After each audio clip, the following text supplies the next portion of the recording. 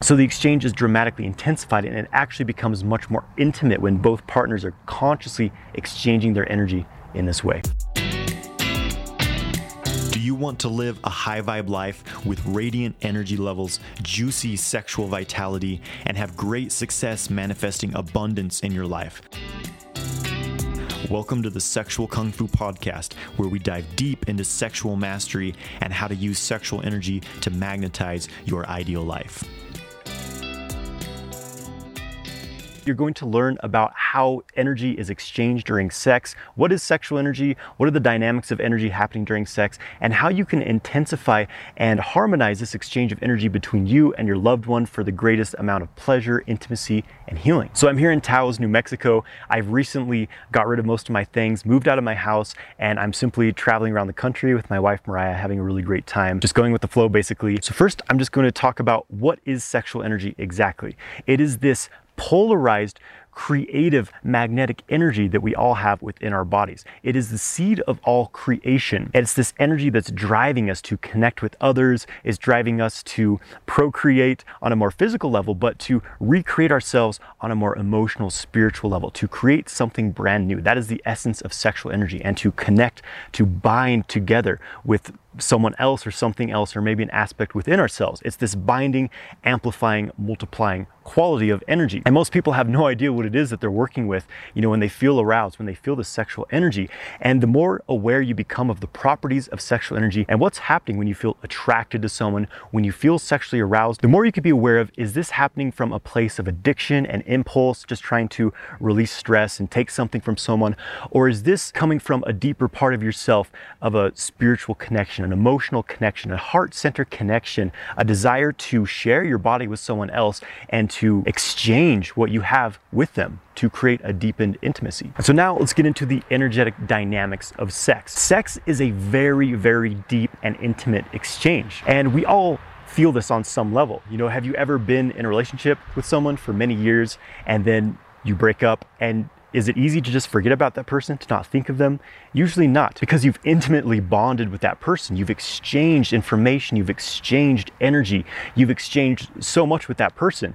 They literally become a part of you for the rest of your life. That's what happens during sex. And so most people don't really think about the implications of this. And one of the negative things you can run into is that you're binding with people who you don't really resonate with, and you're absorbing all this information and karma from them. That becomes imprinted into your body. So the idea here is that you're basically merging with this person that you're having sex with, right? And what we really want to do by practicing conscious sexuality is be aware of this energetic exchange and harness the energy of it for the highest good of each person involved. And basically what's happening during sex is a yin-yang exchange. Polarity is what is driving all attraction.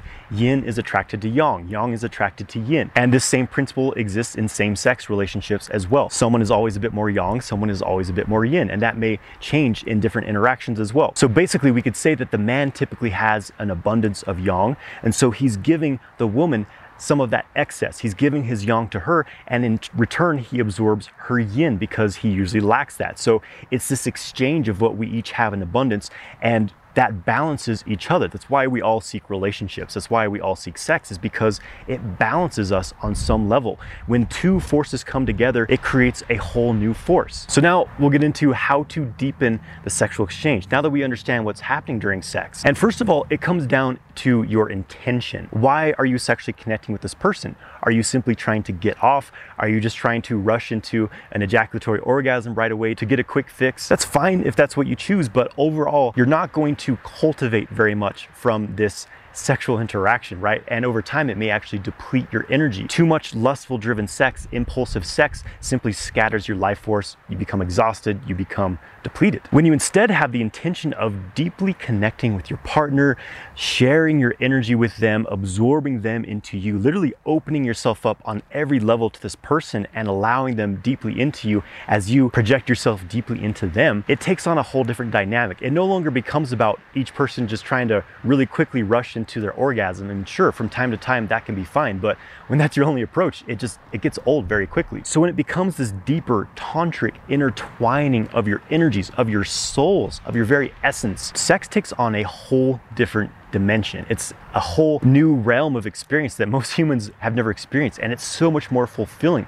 The orgasm becomes this very, very long, drawn out experience of a deep intertwining. It's a full body, genital, emotional, spiritual orgasm. So on a more practical level, what you can do to influence this energetic interaction is to improve your awareness, to bring your awareness into your body. Where the mind goes, the chi flows. So the more you can bring your presence into your body, not only to feel your own body, so you feel the energy move through your entire body, you feel your partner's energy being absorbed into you, you also expand your awareness into your partner's body as well. You penetrate them both physically and energetically with your presence. You circulate your mind through their body, through your body. Where your mind moves, the energy is flowing. So you can trace the energy channels of their body back up into yours. In the beginning, we work with the microcosmic orbit, this channel up the back of the body, down the front. So you can simply sweep your awareness through their body. You exhale, move your awareness up the back of their body. You inhale down the front of their body, inhale up your spine, exhale down and up the back of their body. So you create these looping patterns.